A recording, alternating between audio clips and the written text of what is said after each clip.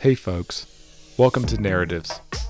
Narratives is a podcast exploring the ways in which the world is better than in the past, the ways it is worse, and the paths towards a better, more definite vision of the future. I'm your host, Will Jarvis, and I want to thank you for taking the time out of your day to listen to this episode. I hope you enjoy it. You can find show notes, transcripts, and videos at narrativespodcast.com.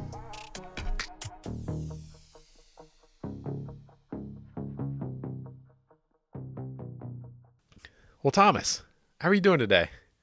I'm doing great. Thanks for having me on the Narratives podcast, Will.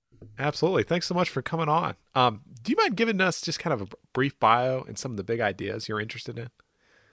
Yeah, so maybe I can just start with a quick introduction of myself. So I am one of the two co-founders of the Data Economy Index, and that is a decentralized index capturing the growth of data-centric Web3 protocols. That's what we are calling the data economy. And really, I guess the two things that I'm super passionate, super interested in, are what I perceive as the two technological megatrends of the next decade, which is artificial intelligence and blockchain. And the data economy sits right in between those two things. I love that. And can you talk about what the data economy is? You know, I've always been really interested in finance. Crypto has been interesting to me, Bitcoin in particular. Been really following it for quite a few years. But it's kind of like the Web3 thing. You know, it's just this big term that's popped up there. But the data economy index. What is it? Yeah, I mean, maybe I would even take a step back before describing what the data economy is. But so I actually got into crypto through my interest in artificial intelligence. So I discovered crypto through basically I worked at Amazon for a few years in finance on the Kindle content and Prime teams. And when I was there, I just got really sucked into machine learning and artificial intelligence on this website called Kaggle. Now, if you Oh ever yeah, have you ever heard of have absolutely. you ever heard of Kaggle? Yeah, they have these So competitions. yeah, so it's basically these crowdsourced data science competitions. And I think one of the coolest examples I saw was um, this person ended up becoming the chief data scientist of Kaggle, but they were able to predict basically from scans or X-rays if somebody had lung cancer better than a team of board certified radiologists. And I saw that and I was like, holy shit, that is a big deal. Yeah, this is um, important. I got to learn about this. So I actually left my job at Amazon and taught myself data science by competing in these competitions and then doing some courses on Udacity and Coursera. And then kind of while I'm doing that, I found Numerai, which is similar to Kaggle, but it's for predicting the stock market. And when I was doing that, they were paying me in Bitcoin. And I was like, I'd heard of Bitcoin and stuff, but it's not Yeah. really, I'm just like, oh, why do I have to get a Coinbase account and sell my Bitcoin to get dollars? This is really kind of obnoxious and annoying. And then I ended up getting a job as a data scientist in North Carolina and basically totally forgot about it for 6 months. And, then you've got the big ICO boom in 2017. A few of my friends who are data scientists were like, you got to get into Ethereum. And then come to find out I'd been included in the Numerai airdrop and had all of these tokens. And I had no idea what was going on. But, Yeah. there's nothing like somebody just throwing a bunch of money at you and not understanding why to get you really interested in Like, that. I need to pay attention to this. Yeah. So I promise this will Yeah. tie up here because you asked what the data economy is, but that basically got me hooked into crypto and I was already hooked into AI. And so I started investing in crypto very heavily while working as a data science manager at a fintech startup in North Carolina for the past 4 years. And it was mostly Bitcoin, Ethereum, and then some of these, what I would call like data centric blockchain projects. So Yeah. Numeraire was one of them. Basic Attention Token, both of these are in the Data Economy Index, by the way, was another. Augur, which is like a prediction market, was another one that I got really interested in and invested in. And basically, since 2020, there's just so much in crypto now that it is really hard for one person to just find like good things to invest in. Right. And so I I realized that basically there's now multiple sectors in crypto and the number of sectors is increasing and there's going to be more. And as like an individual, you can't just be like, oh, I'm just going to buy Bitcoin or Ethereum and that's it. So um, basically, at the end of 2020, I'm looking for a kind of my next adventure that I Right. want to do. And I found this thing called the Index Cooperative, which is an Ethereum, basically uses Ethereum based architecture to build passive indexes of different crypto sectors. Very cool. And so the first one is the DeFi Pulse Index, which tracks DeFi, which I think a lot is on a lot of people's radar now as a crypto sector. And I'm looking at that and I see that Augur is in there. And I'm like, Augur is definitely this kind of like AI, not really AI, but data based protocol. But then I'm like, why does it not have these other things in it Yeah. that I know have a purpose for existing and are interesting and worthy of investment? And so that got me basically thinking that there was room for me to build an index, a passive index that tracked these projects that I'd been following for years but didn't have an index yet. Right. And so the and then I was doing some more research and I basically discovered that there were a lot of other tokens that kind of fit into this general idea that didn't have a place. Got it. And that's the kind of the beginning of me working on the data economy index, but there's a whole lot more there. But I've been talking a lot, so No, yeah, this is great. And so like, how many different assets do you hold within the data economy index? right now it's just seven. Just seven. Um, but there's a lot more that should be in there that we want to add, and for basically technological feasibility reasons, we can't yet. But we're Gotcha. constantly evaluating and following the state of the art technologies in the crypto, Web3, block, whatever buzzword you want to use, Right. ecosystem to figure out how we can add in these other assets that do belong in it. Gotcha. Super interesting. So, that's really interesting. Um, I'm curious. Like this may be related. It may not be quite related. I see a lot of DeFi projects, and I see really high yield, right? Like really high yield, like really high APY, and I'm like there can't be a free lunch, right? Like why are the yields so high? Does that make sense? And Oh it's yeah, is that a good intuition to have generally, or like I think it is a good intuition to have, and it's one that when I was first investing in DeFi and yeah, starting to kind of build in it, yeah, become an entrepreneur within DeFi, that is a question that like really bothered me. right, Is as I was around a lot of people, and um, and there's all these like memes. So people will call themselves like apes or degens, which basically just means like don't even think about whatever the merits of a project are. Just immediately throw some money in it and then hope it skyrockets, which is not at all the way that I invest right, right, right, right, right. or think about things. So I'm kind of like, 1,000% interest rate. What's the catch? Right, right. So yeah, I think that's absolutely a good instinct to have. But that being said, there's a lot of different. It's kind of like, what does high yield mean to you? Right. Like when you say high yield, what does that mean? I think like 30% like seemed like high. That seemed like really like I just think of like so what stocks return 10% a year. Like on average going back in time, real Like a estate. hundred years or Yeah, yeah, something? Yeah, 100 years. Maybe it's like 10 and a half for real estate. Maybe bonds are like 5%. So like this is like, man, this is like 3x the average for, stock returns. Like that's high, right? Like which doesn't mean there's not a $20 bill on the sidewalk. Like it could be there, but it's just like, man, like why aren't more people picking it up and driving that down?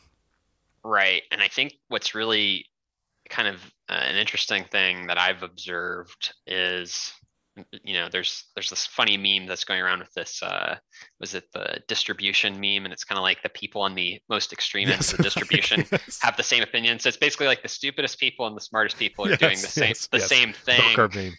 Yeah, the bell curve meme. And I think it's really accurate with crypto, or it is in a lot of different ways, because the reality is that crypto does have real yields that I believe, adjusted for risk, are way higher Like than are anything. much higher than anything else. Yeah. And so using your like $20 bill analogy, um, the way I think of it is, Bitcoin is still, you know, like $100 bill that's on the sidewalk that Yeah. people don't pick up. It's kind of like, I almost imagine it as, Bitcoin is this money that's just sitting on the sidewalk, and basically for years economists keep walking by it, and one of them points at it and goes, "That's not a real $100 bill, because if it were, somebody else would have already picked it up." And Right. then Right. all And of so no all one of ends up picking it up. all of them are just virtue signaling with each other. Yeah. So none Yeah. of them actually pick it up, but it actually is valuable and a real thing. And really, Bitcoin is just the tip of the iceberg of all of this. Gotcha. Is it something where like, you know, I'm talking to Mark Yusko soon, who used to manage UNC's endowment, and now he has a really big crypto hedge fund called Morgan Creek Digital, and he was really Mhm. early to the Bitcoin space, especially for a professional money manager. And I have this feeling that if you are a professional money manager, there's a lot of pressure not to do something that would be considered like outside the norm or something like that, and so you would probably avoid buying Bitcoin. Is that a way you could theorize like why it's still underpriced? If that makes sense. That you would buy is that professional money managers don't want to look stupid, so they just like won't touch it. So there's a lot of And I think, institutional capital avoiding it.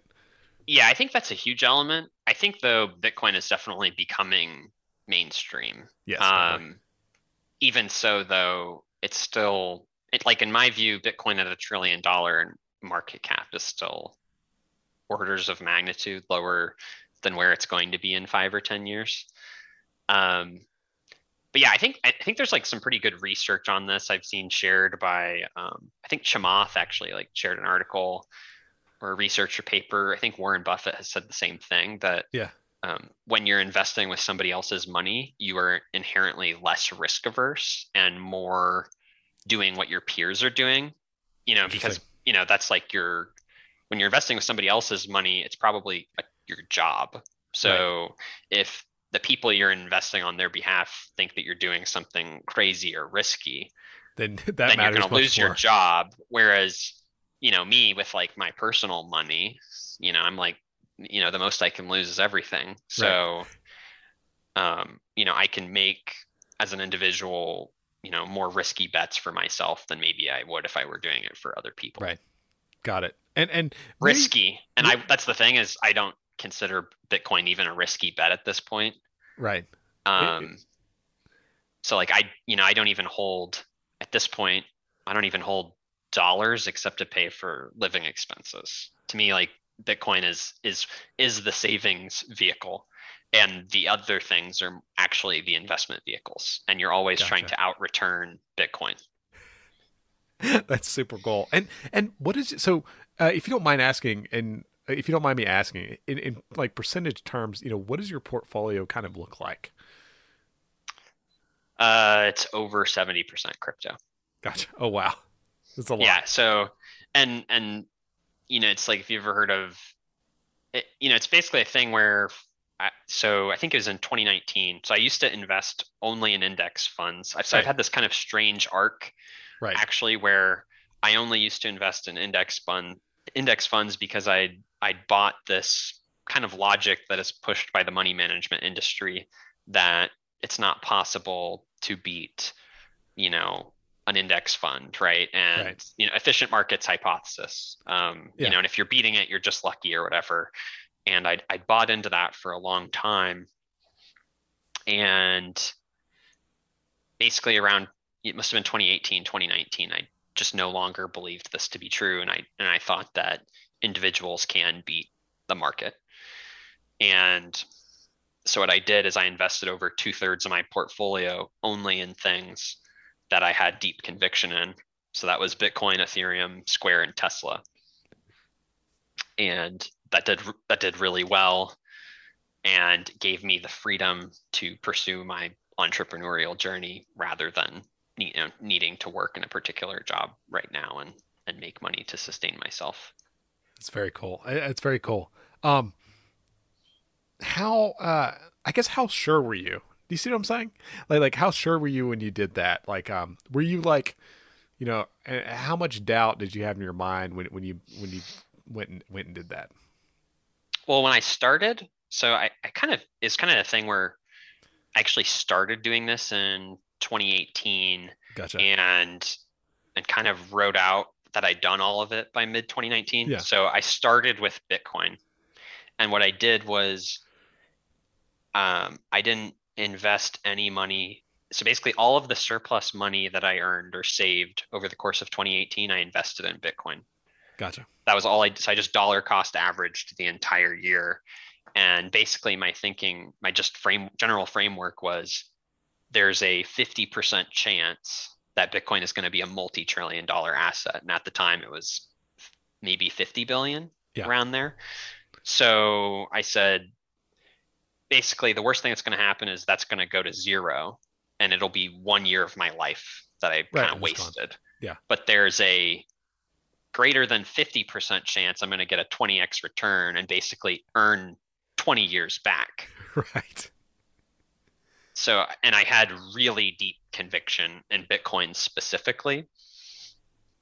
And I was always really interested in Ethereum, but I didn't have the conviction. So, um, I didn't really invest in Ethereum in 2018. And then in 2019, when I saw all this stuff that was going on in DeFi and basically that Ethereum was at like the same point it had been in 2017 when there weren't all of these applications being built on top. I just said to myself, I'm not quite sure how this accrues value, but Right. it's so clear that there's so much like talent and energy in Ethereum that it's worth like you know putting a little bit of money into. And in hindsight, it's like, man, maybe I should have just bought Ethereum and not Bitcoin at all. But I think Right. I think they're both great.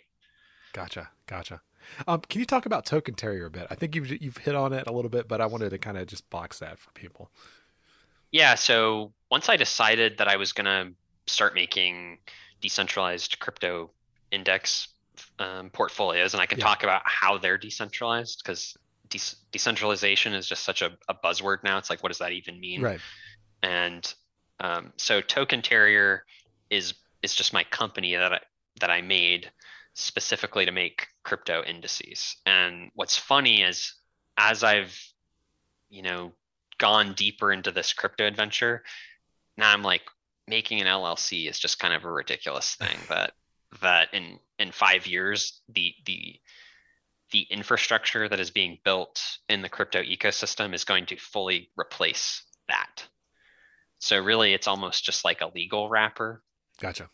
something for, to have limited liability with, but it's not like the ideal way of making a software as a service company, which Gotcha. is what essentially what most of these crypto networks are. That makes sense. That makes sense. So Token Terrier really was well, and you mentioned best. You mentioned the best portfolio. I guess that's what I was what I was asking about is so that's Bitcoin, Ethereum, Square, and Tesla. Is that right? Yeah, so I think that's the new thing, The right? new So thing. early 2010, the dumb trade was to just buy Fang, what Facebook, Amazon, I guess you can put one A or two A's, right? Yeah. Amazon, Apple, Netflix, Google, and that you would have like 10x your money Yeah. over a decade or something. And I think we're now at the point where best is where Fang was at in like 2011. Very cool. Very cool. So it's not consensus, but it's also now has like it's so big and has so much momentum and has attracted so much capital that it's clear to me that all of those are going to succeed in a big way. Got it. Got it. That makes sense. You know, what is common knowledge to people in the DeFi community that lay people would just find surprising? Yeah, I think so. I think the biggest one, and we touched on it earlier, was that real yields in DeFi, they are real and they are way bigger than in the traditional world, and basically um, there's a number of reasons for that, and I probably wouldn't be able to tell you all of them, but a lot of it is that these DeFi protocols are just replacing services that are being done by banks. So market making is Gotcha. the great example, and then yeah, it's market making and then trading. So I guess Gotcha. trading and lending are the two things. And so if you can do that via a DeFi protocol that doesn't have this, doesn't have this huge fixed cost base of all of these branches and all of these Right. employees, and it's just being done via smart contracts and individuals interacting with that, right? It's way more orders of magnitude more efficient than what is being Gotcha. done in the legacy financial system. And so basically capital is just pouring into the space. I think one of my favorite data points is I remember I wrote this article at the beginning of 2020, and in it I said that 2019 was the year of DeFi, which makes me laugh because there was less than, I think at the end of 2019 there was $700 billion, or sorry, $700 million of value locked in DeFi. Now it's almost 300 billion Good lord. in 2 years. In two Jesus. years. And we haven't even got a lot of these scaling technologies Yeah. that, all the big brain people at Ethereum and Solana and these other protocols are making that are just going to make it orders of magnitude cheaper to Right. conduct transactions in crypto than currently. Very cool. So basically, yeah, I just see it as like a what's that thing you flip over and the sand goes from one side to the other? Yeah, yeah, yeah. Oh my god. Oh my god. Yes, I know exactly. Jesus, I know Yeah. exactly what you're talking about. Well, Yes. anyhow, I think that's what's going on right now is the it's just like a black hole of value is being sucked out of the legacy financial system because it's inefficient, and so returns are actually higher in this new system, and eventually all the capital will migrate from one side to the other. That makes sense. That makes sense. Um, I'm curious because I looked at the best portfolio and I wanted to get some in advance of this conversation, but the transaction fees on Ethereum were just so high. Um, do you see that getting resolved? It sounds like you do. You do, like you mentioned that earlier, but do you see that getting resolved in a robust way? Yes, I do see it getting resolved in a robust way, but I think the demand, this is kind of an interesting thing, and I think this is confusing a lot of people in the crypto space, is there is so much demand for conducting transactions in the blockchain space, regardless of the blockchain, Yeah, that no individual blockchain is scaling fast enough gotcha. to to absorb it. So there's this whole concept of induced demand. Have you heard of this? No, So so this example is, so imagine there's like a really heavily commuted road from like the suburbs into the core of a city where people are going to in the mornings and evenings to get to work, right? So yeah, the city goes, this is super congested. It takes somebody, 5 miles away an hour to drive into work. We're going to build more roads.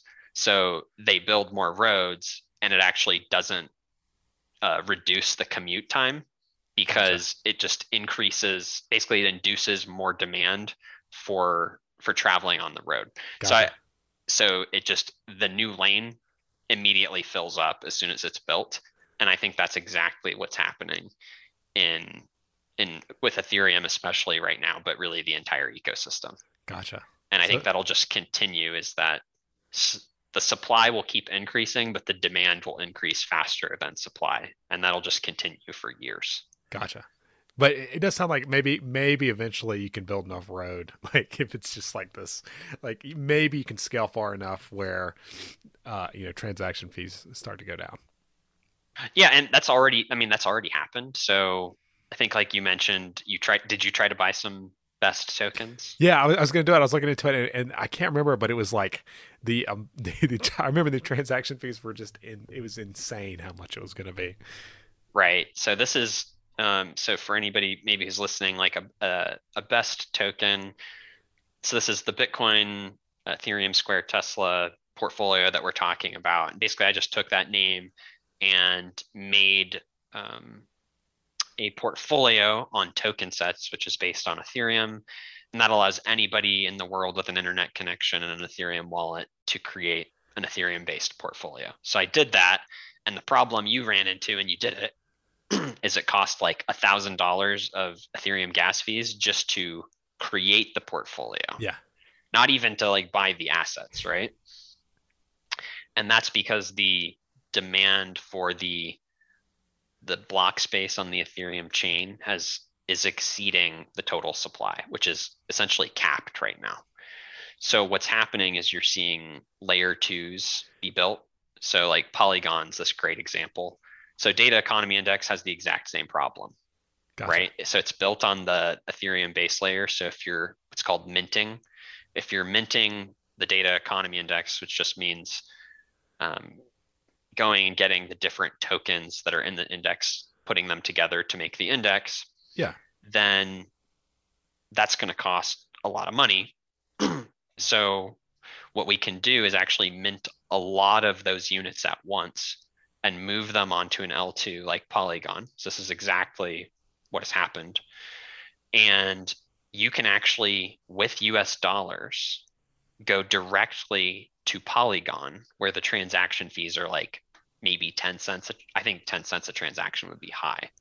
So you could buy potentially up to $1,000 worth of the data economy index on Polygon directly with US dollars at a 10-cent transaction fee. very cool. And that's currently there. Super So cool. there's this there's this wallet called Dharma Wallet, which is for US based users where you can do that. And that was really important to me because a lot of what the Web3 or crypto revolution about to me is making sure that ordinary people, and when I say ordinary people, I mean people who are not accredited investors or millionaires, Yeah, have access to the same opportunities as people who do have connections and money. right. And so to me, it's really important that somebody would be able to buy $20 of the data economy Definitely, index. definitely. And with these layer twos like Polygon, you can do that. Finally, that's an option. That's really cool. That's really cool. Um, you wrote a great piece. What is the purpose of wealth to you? Yeah, to me, right? So I think it's different for everybody, right? Everybody has their Yeah, reason for making money or accruing wealth. And for me, that like reason really started when I was 14. So um, I was in history class reading ahead because I don't know, the class was pretty never slow. fast enough Yeah, or whatever. It's pretty slow, public school. And I kind of have read to the back half of the book, and it was talking about Andrew Carnegie and John Rockefeller. The robber barons is yes, their negative connotation name. And I was just amazed because I my entire life taken the technology that we have around us for granted. right. Skyscrapers, cars, airplanes, all of these things were invented basically a 100-year span from 1860 to 1960. And I was like, I want to have that kind of an impact on the world. So it just made me really interested in technology and investing. And so kind of my philosophy is that the purpose of making more money, accruing more wealth is to create miracles. And so there's this great quote from Peter Thiel that I love that's in that blog post, which is basically that humans are distinguished from all other species on Earth by our ability to create miracles, and we call miracles technology. And so to me, that's I want to see more miracles in the world, whether that's increasing financial accessibility through blockchain or making people live longer and healthier lives through longevity tech or increasing energy and having it be clean with nuclear power, any of these things. I want to see technology progress on all dimensions as quickly as possible. Um, that's what really that's what really drives me. I love that. And it does seem like it's interesting. You mentioned, Andrew Carnegie and, Duke's right down the road, another one of these Yeah. great conglomerates, right? And, um, endowed all these universities, especially in the South, and, Vanderbilt. And I can't help but wonder, like, it's interesting. You work in crypto, Web3. Um, this is where it feels like a lot of innovation's happening, and it's notable because it seems to be happening because it's fairly unregulated, and you've kind of been able to escape around a lot of the institutions that are blocking a lot of innovation from happening in the real world. Do you think that's kind of the case, and is like a true fact about the world, is that it's just so much harder nowadays to actually do things in the real world, that it's just, it's funneling a lot of innovation towards digital things? Yes, I absolutely agree with that. Um, if you're a person who follows a lot of like Peter Thiel's work, he talks about this, like this stagnation in atoms that's occurred since the 70s, and basically that all progress has shifted to bits because you can't do anything in the real world. So I do agree with that. And I think part of a lot of crypto's purpose is to improve governance of human institutions. And so I think that's like this thought I had recently about why have atoms stagnated. I started reading Yeah.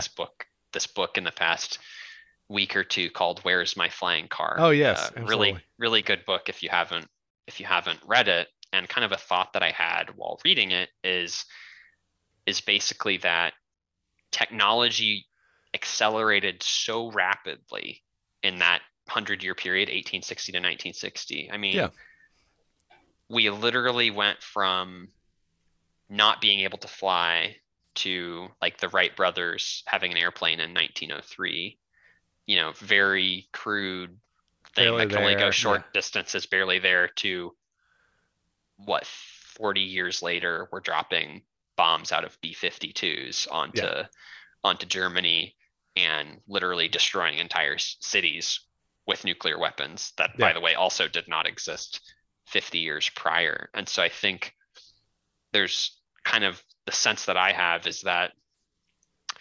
culturally, society became very fearful that our ability to produce technology was accelerating faster than our ability to be responsible with it. Gotcha. And so, right, that's, I think, what caused the reaction and the backlash that created all these regulatory institutions that basically just outlawed progress in Right. atoms. And so everything got directed to bits. And I think part of what's so amazing and interesting about crypto and blockchain is it's actually going to improve governance in various ways. And if you can improve human institutions, then you can basically improve responsibility, I guess, with Yeah. technology. And maybe that's like one of the key unlocks to get the atoms economy moving again. And maybe you can just kind of bootstrap it and get that flywheel going again. I really like that. I really like that framing. Um, are you down for a round of overrated, underrated? Yes, yes, Awesome. love it. Awesome. So I'll throw a term out there.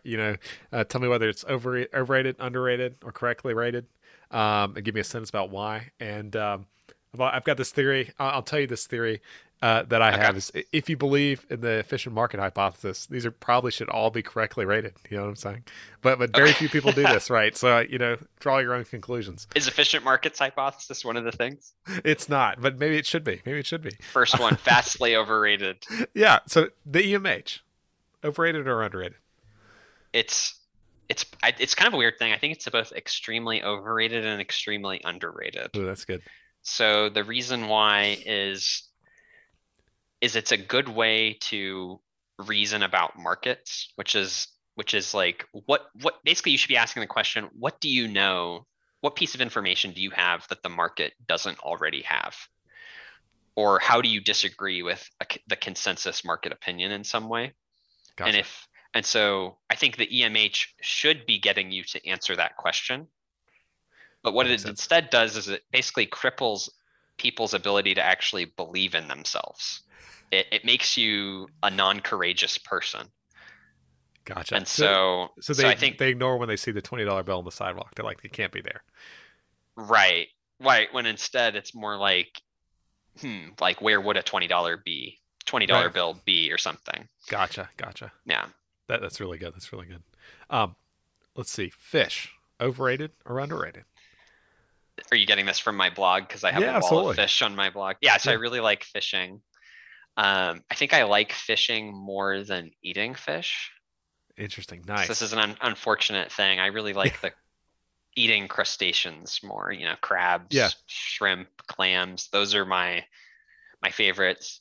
That being said, I really love salmon and I love smoked salmon. So Nice. once you've learned how to create that, You're doing well. you're doing well. So fish overall, underrated. People should like fish more. Nice. Most people don't appreciate fish very much. People in Asia might have an appropriate sensibility about fish, but Americans do not. Not here. And do you No. just like? Do you really enjoy the act of fishing? Is it about being in nature and like this like kind of process, or what is it? Yeah, it's something I grew up doing with my family. So I have an aunt in Alaska who has a boat in Valdez, which is like this huge fishing Yeah. area. And so yeah, it's just a thing I did with my family, which was go salmon Nice. and halibut fishing as a kid, Yeah. and it was just a blast, and it's kind of my way of getting away from everything and relaxing.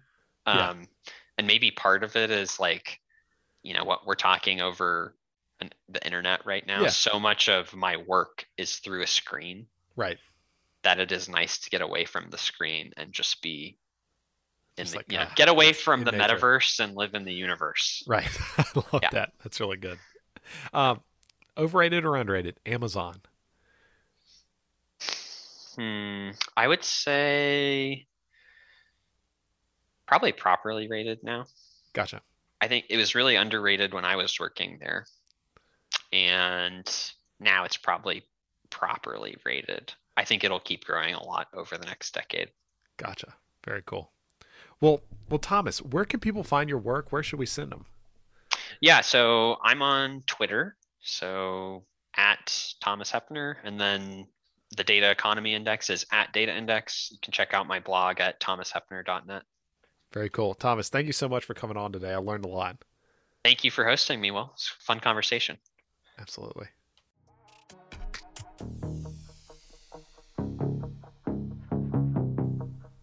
Thanks for listening. We'll be back next week with a new episode of Narratives.